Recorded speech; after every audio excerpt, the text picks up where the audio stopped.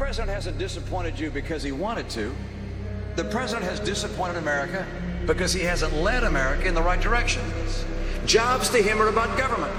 President Obama began his presidency with an apology tour. Every American is less secure today because he has failed to slow Iran's nuclear threat. He abandoned our friends in Poland by walking away from our missile defense commitments. President Obama has thrown allies like Israel under the bus. President Obama began his presidency with an apology tour.